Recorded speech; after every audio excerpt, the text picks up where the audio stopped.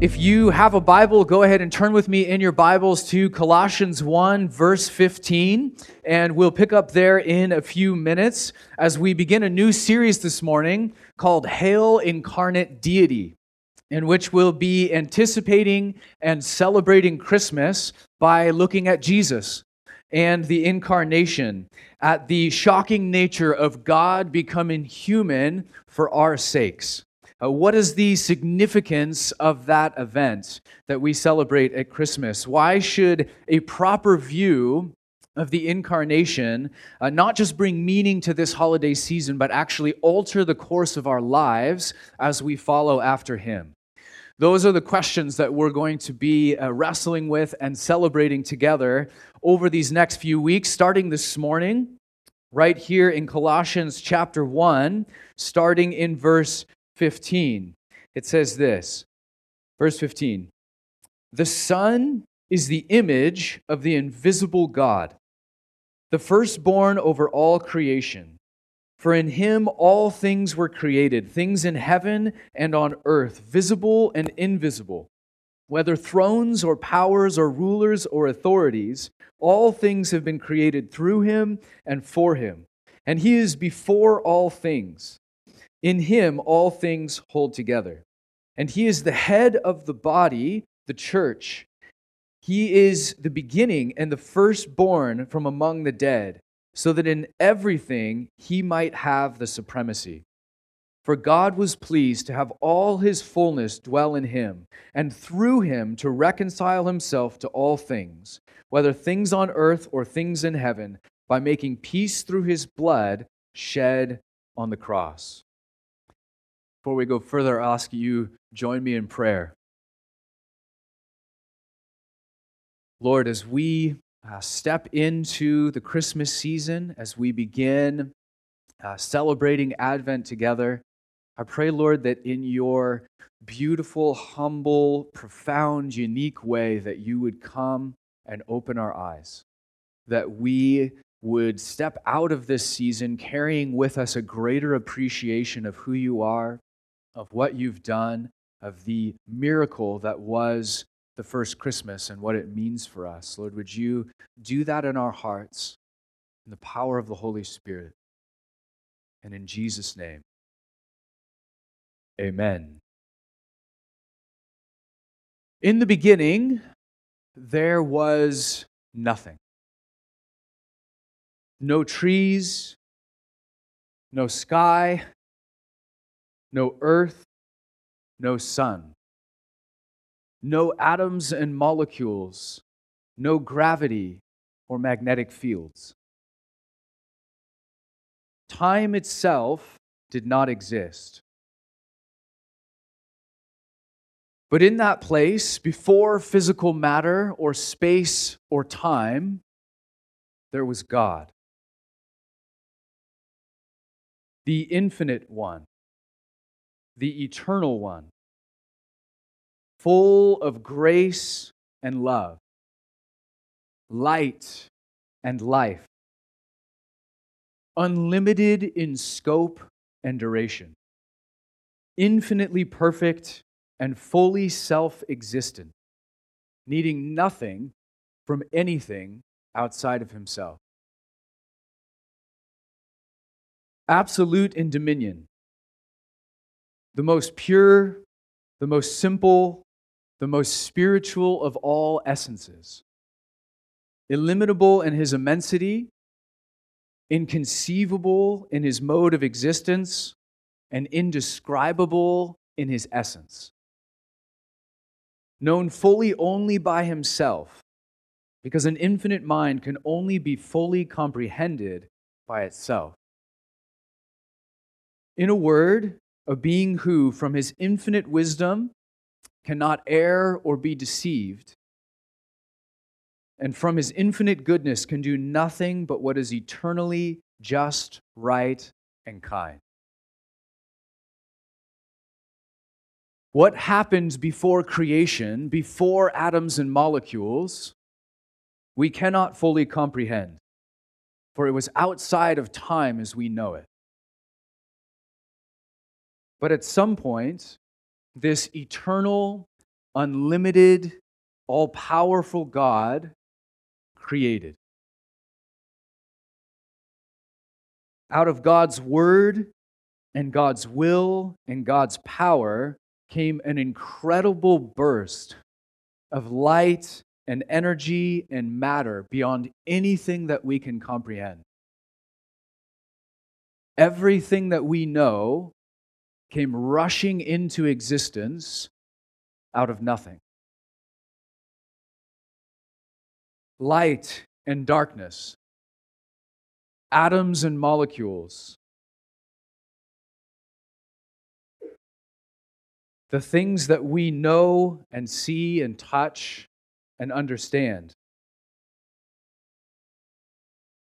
all rushing into existence out of nothing. Galaxies and solar systems, stars and planets, all of them perfectly balanced to allow for complex life.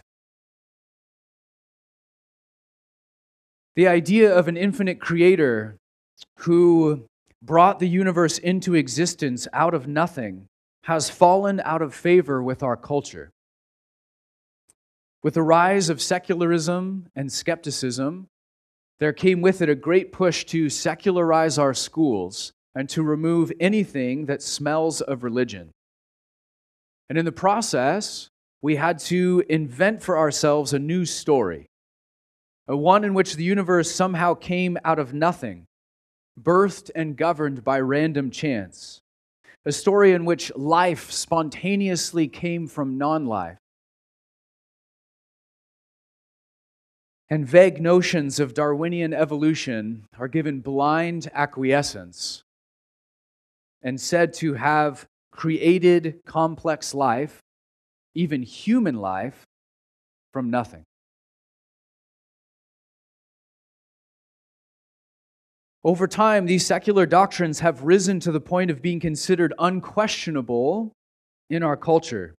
To second guess them or push back or dig deeper is to invite the shame and scorn of the intellectual elite.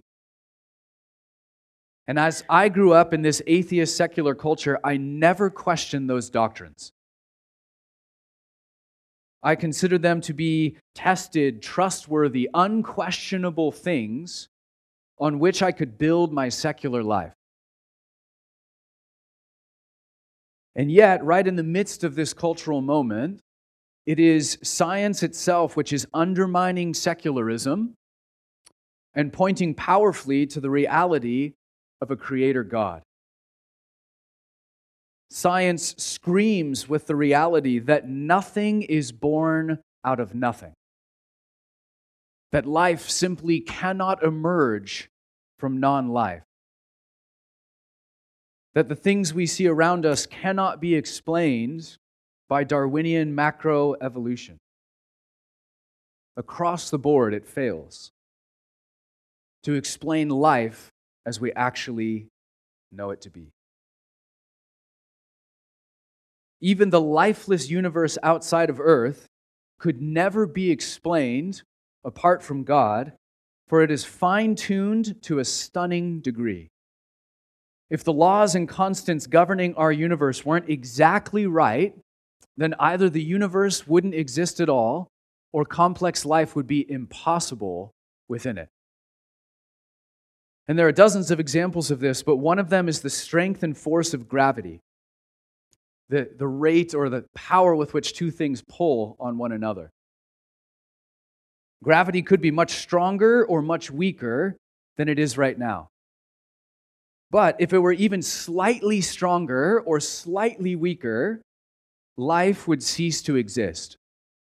It's been fine-tuned to an incredible degree. In fact, if you had a tape measure stretched across the entire known universe, not our galaxy, but the entire universe, all of it, 14 billion light years long,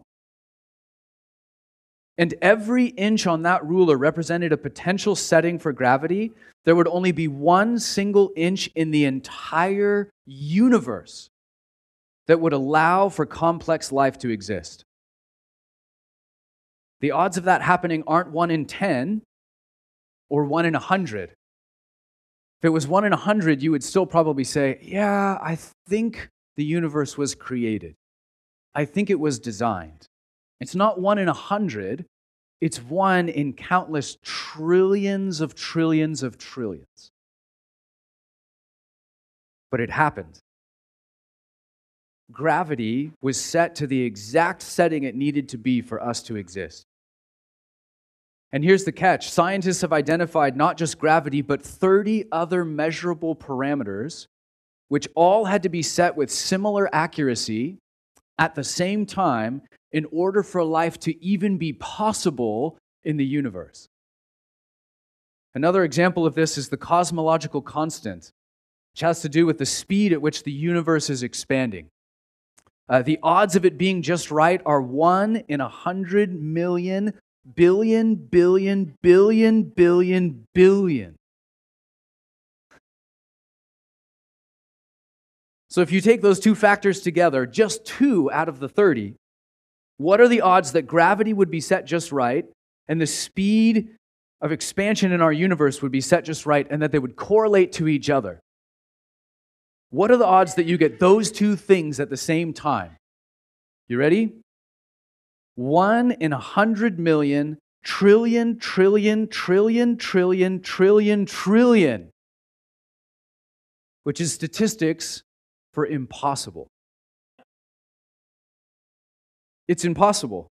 We still have 28 other factors that need to be perfectly balanced to make life a possibility in the universe. That still doesn't get you life from non-life, and it certainly doesn't get you the almost infinite complexity of human life and human DNA. Even if all 30 factors are right, you're not even close to what we have today. This, what you're seeing around you right now, is impossible. It should not be here. It should not exist. You should not exist. But here you are. You are living in an impossible reality that cannot be explained apart from an infinite, intelligent Creator God. How could this be? How could all of this exist? How did you come to exist out of nothing? God created. In the beginning, God created the heavens and the earth. Or in verse 16, which we read this morning, it says, "In Him all things were created, things in heaven and things on earth, visible and invisible, whether thrones or powers or rulers or authorities, all things have been created through Him and for Him." The very first thing we have to understand about the universe that we live in is that it was created out of nothing, through Him and for Him.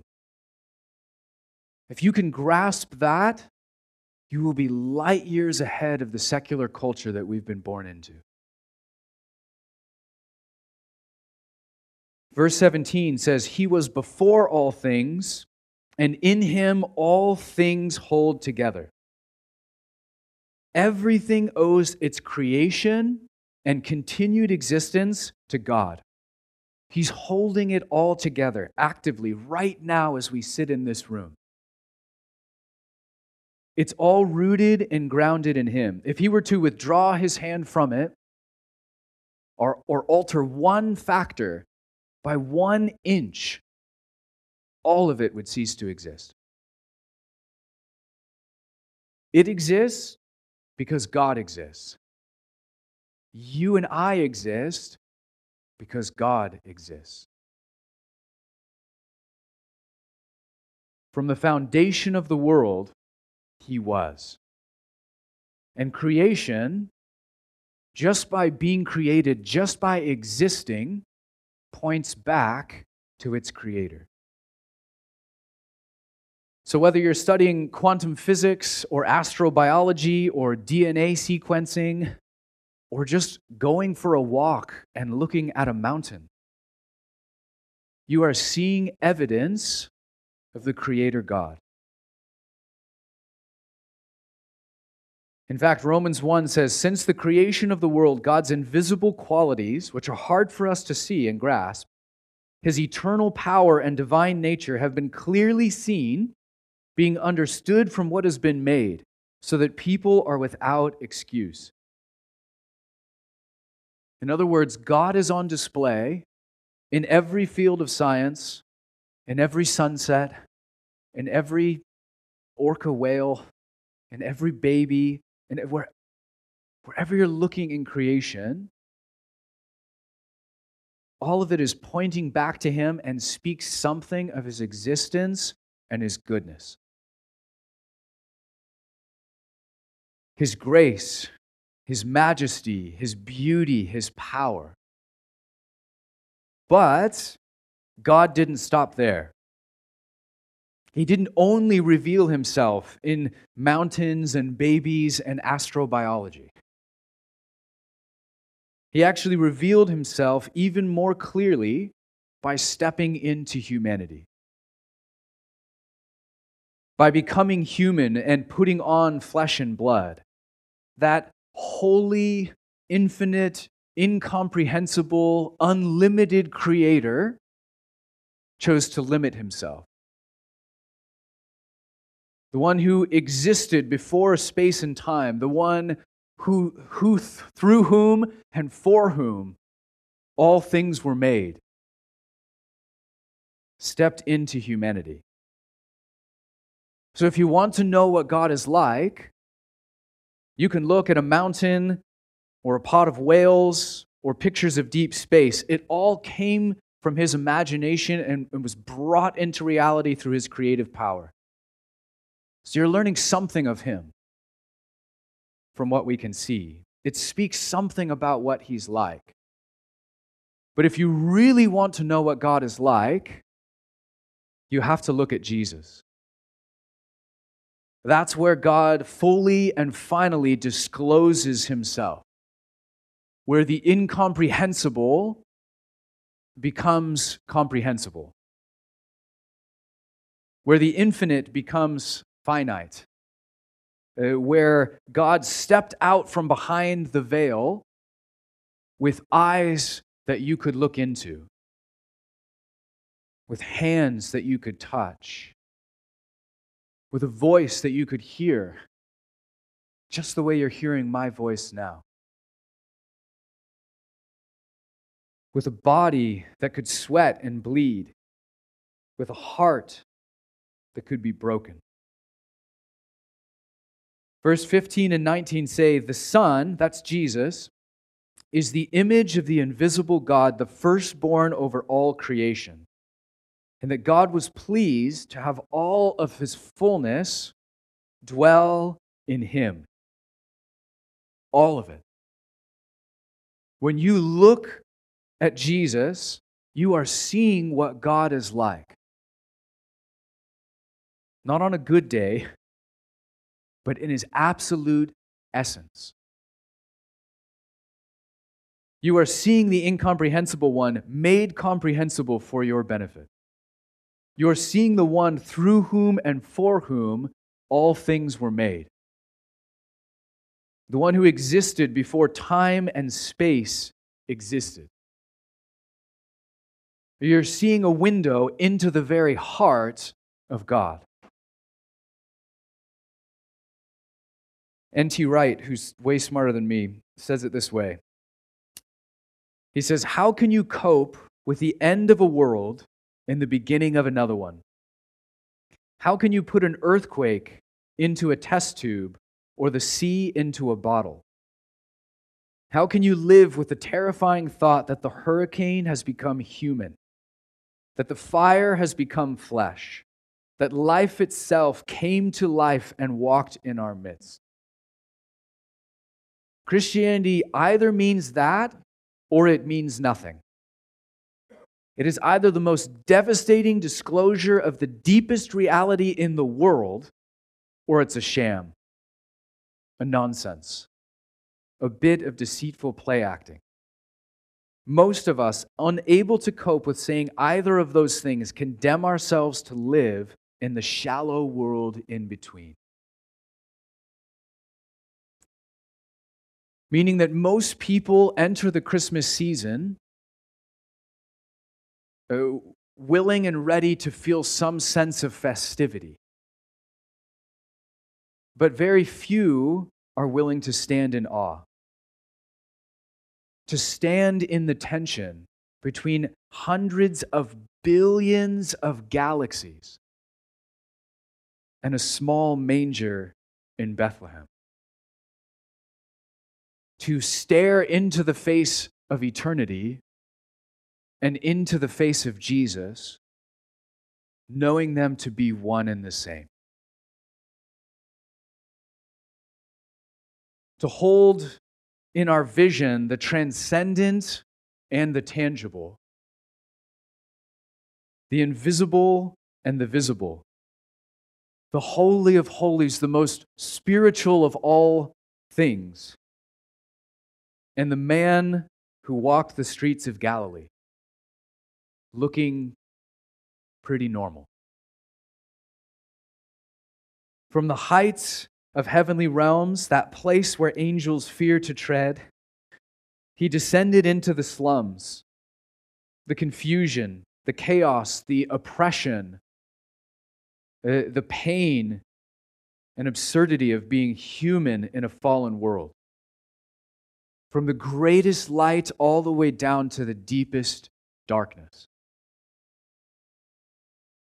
Not for his sake, but for ours.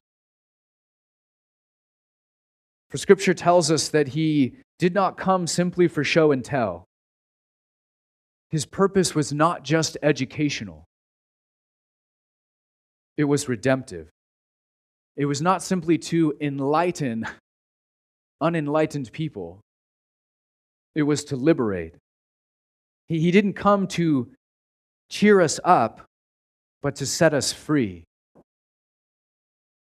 Not to encourage the old self, but to put it to death and birth a new one. He didn't come to show a bit of heaven, but to break the powers of hell.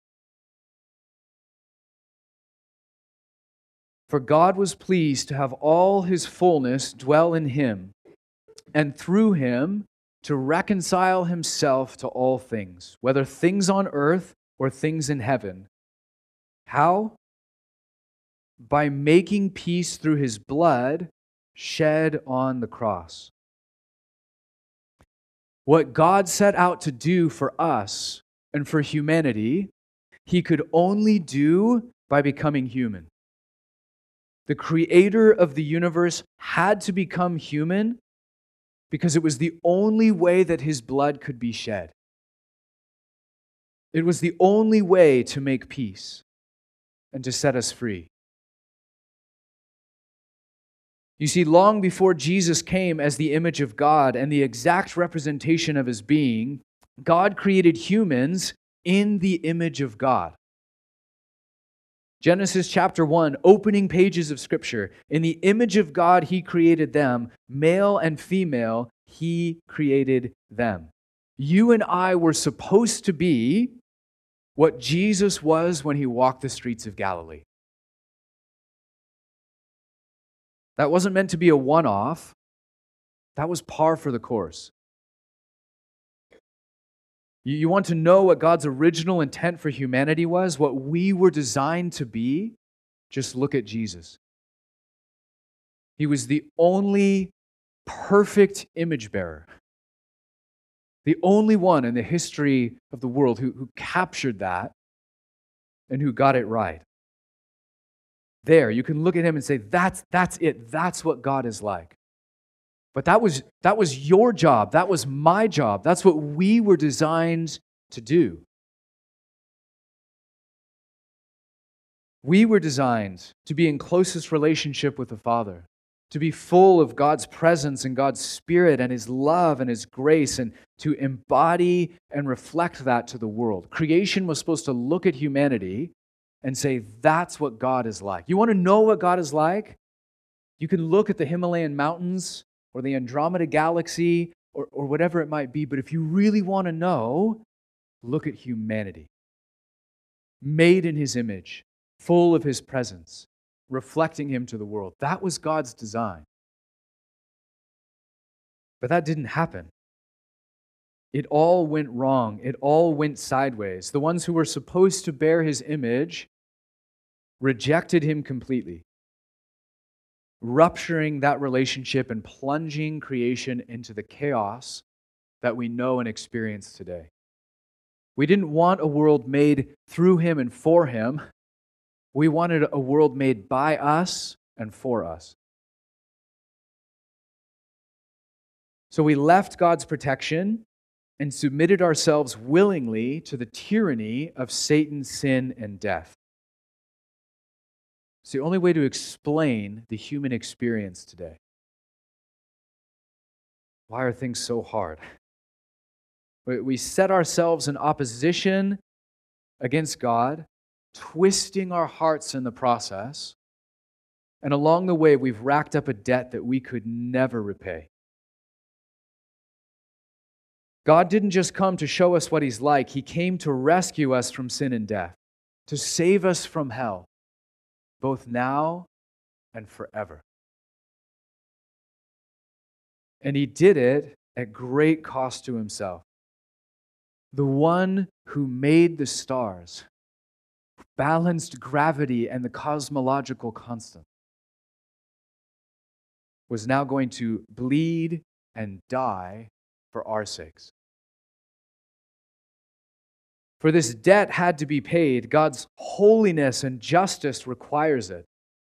God will never be okay with evil. He will always be set against it.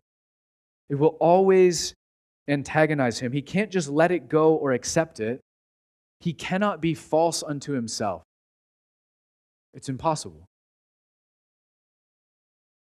But how could this debt be paid? Who will represent humanity before God, pay the price, and repair our relationship? Well, they have to be human. In a sense, we have a debt that must be paid by humanity or a human representative. But humanity doesn't have the innocence, the ability, or the resources to pay it back. Only God does. Only humanity should pay the debt, but only God can. So what happens next? Well, God, in His infinite wisdom, became human. Not just to represent God to humanity, though we needed that. We needed to see what He was like. But to represent humanity before God. I think we needed that even more. Only a human representative can pay the price for our sin. Only a human being can bear human sin in his body. God alone couldn't pay the price for humanity because He wasn't human. And God couldn't die for human sin because God can't die. But Jesus can. By becoming human, by incarnating on Christmas, suddenly a whole new world of possibility opens up for us. By becoming human, Jesus could do what no one else before or since has ever been able to do. He could represent God to humanity perfectly and represent humanity before God perfectly. He could bear our sin and die for it because He was human.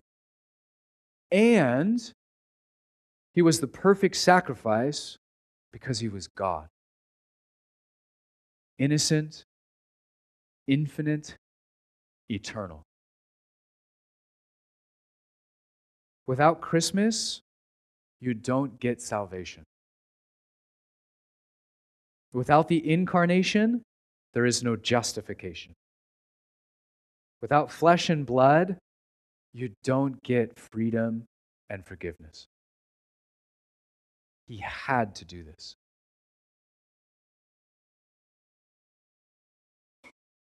And that's exactly what he did. This is the heart of love.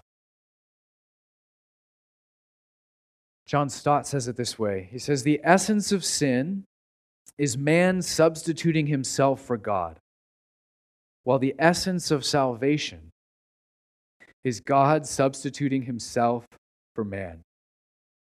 Man asserts himself against God and puts himself where only God deserves to be. And God sacrifices himself for man and puts himself where only man deserves to be. Man claims prerogatives which belong to God alone, and God accepts penalties which belong to man alone. Your debt has been paid. Your place has been taken. You are forgiven, cleansed, loved, and accepted. It's all been accomplished for you as God became human and went to the cross. And what does Jesus ask in return for all of this? What does he want from us? In a phrase, I think he would say, trust me. I want you to trust me.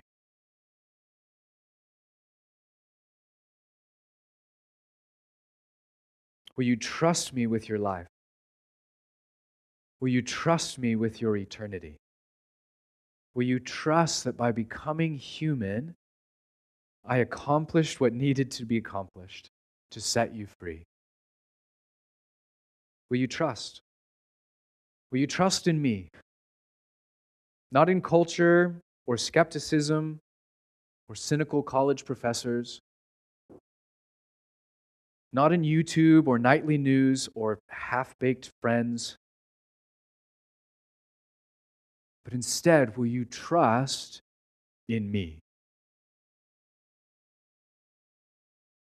For some of you, that means trusting Jesus for the first time this morning. With your life, with your heart, with your past, with your future, with your sin, with your eternity. It means turning from the old in order to embrace the new. Turning from sin and trusting in the cross and the resurrection of the Son of God.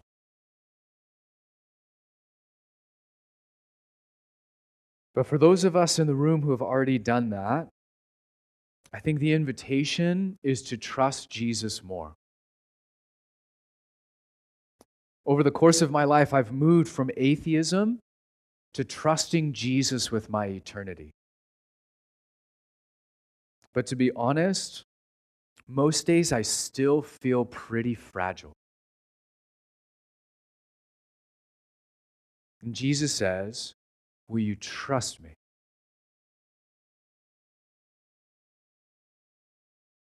With your life, with your family, with your money, with your worldview, with your possessions, with your time, with your future. Will you trust me? Do you believe that I'm trustworthy? Do you believe that I have supremacy over everything? To quote Colossians 1. That all of this will be guided to a fitting end, and that you will stand before him in resurrection life. Because if you believe that, it changes things. It changes the way that you live. Did God really become human? Did the hurricane really become a person? Did the fire really become flesh and walk among us? Because if he did, if that's true, that the God of the living and the dead was here, it changes everything. And we're left grappling with the implications for our life. It either means that or it means nothing.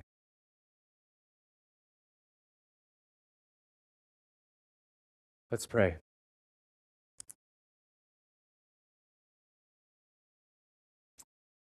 Jesus, we look to you now, Lord.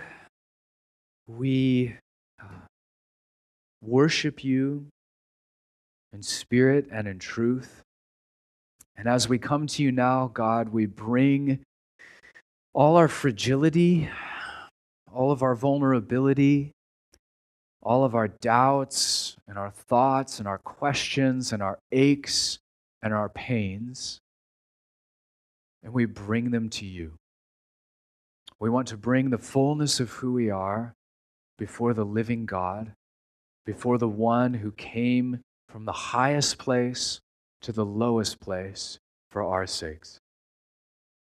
And Lord, over these next few weeks, as we contemplate the beauty of Christmas, as we sit in the presence of the Incarnation, of that moment of what it meant for you to be born in a manger in Bethlehem. I pray that the reality of it would sink into our hearts, Lord. And that as it does, there would just be a fresh sense of faith that would arise. Some of us for the first time saying, Jesus, I see you. I see you. I see what it is that you've done. I'm beginning to grasp why you did it, and I want that. But for all of us, Lord, every single one of us in the room can trust you more. So as we see what you've done, the beauty of what you've done, your character, your heart, your love, your grace, would we be drawn deeper into trust. That no matter what happens in this life, that no matter how the world is shaking, we might find ourselves more and more deeply rooted in you. We trust you, Lord. Most of us in the room can say that already, that we trust you. We trust you with our sin, with our forgiveness, with our rebirth, with our redemption, with our eternity. And yet we can say at the same time, Jesus, I believe, help me overcome my unbelief. Jesus, we trust. Would you come gently now in love and speak into our lack of trust? We pray these things in Jesus' name. Amen.